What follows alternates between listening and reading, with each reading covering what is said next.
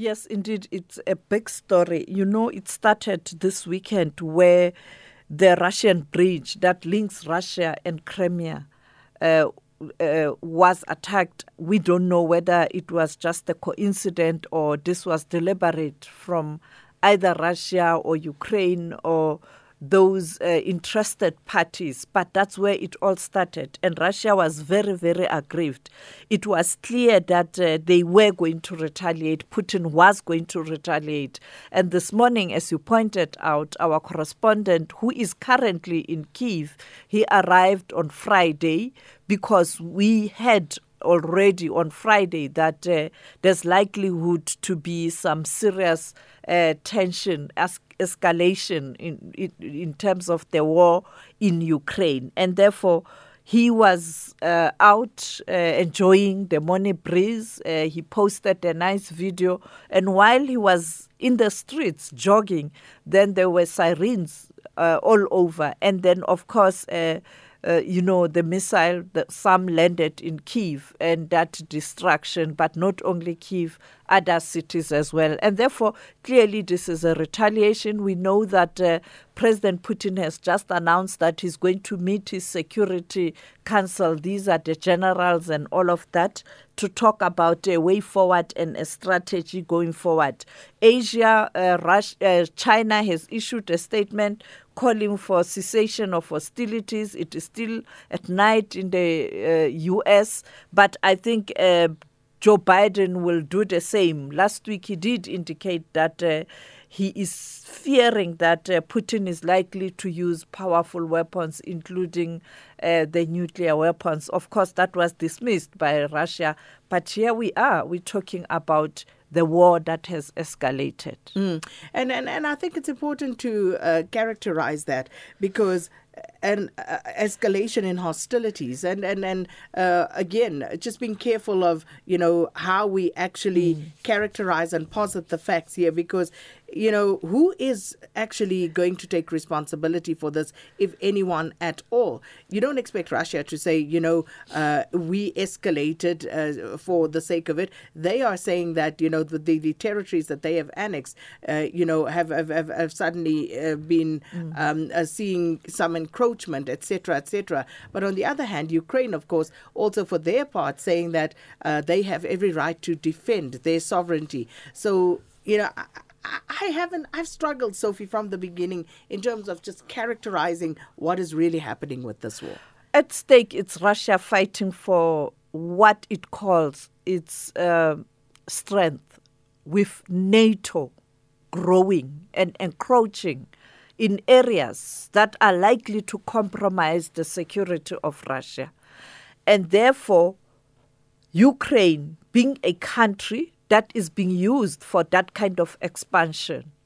And that's where it started. It's a long, protracted conflict. It was Cold War and all of that.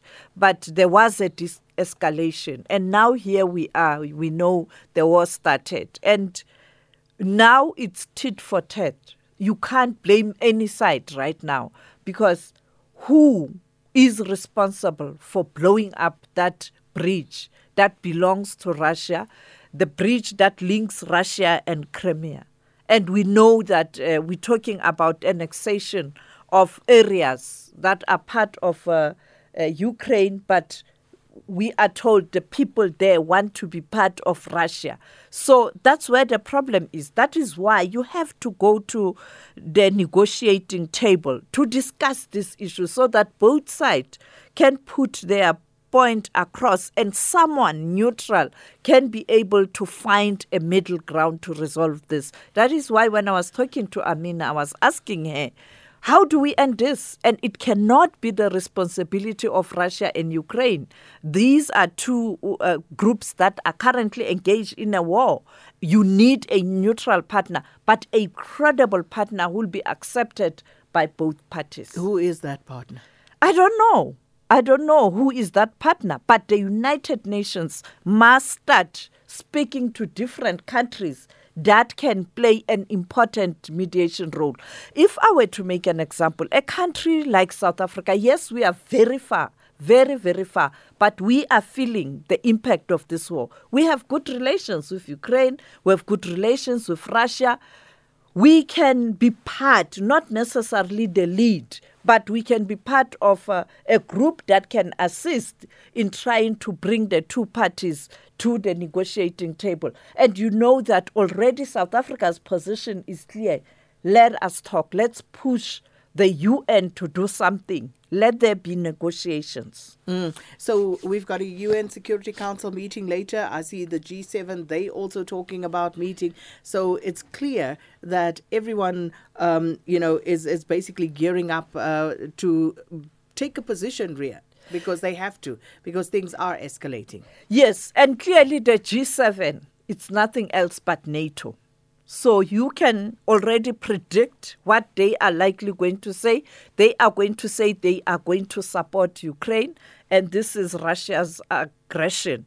And then you will have the other group, the developing countries, including the second largest economy, China, who is part of BRICS, a friend to Russia, our friend South Africa, and countries such as South Africa saying, hold on, let us de-escalate, calling for cessation of hostility, let us talk. And therefore, you don't know who will emerge, but you are dealing with a very difficult character here, the leader, Putin. And unfortunately, Zelensky has also taken that kind of a posture, a very hard line. So you're dealing with two leaders that are very complicated.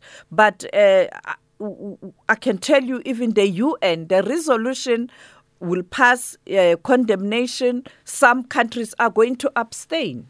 Well, we're going to have to leave it there. And if we do get hold of Trent Murray, we'll speak to him. Unfortunately, not able to do so now. But thank you so much, Sophie Mokoena, SABC's international news editor, speaking to us there about the latest with regard to the developments in the Ukraine missile strikes. And we understand that Kiev has been hit by several large blasts for the first time in several months. So we'll keep an eye on those developments.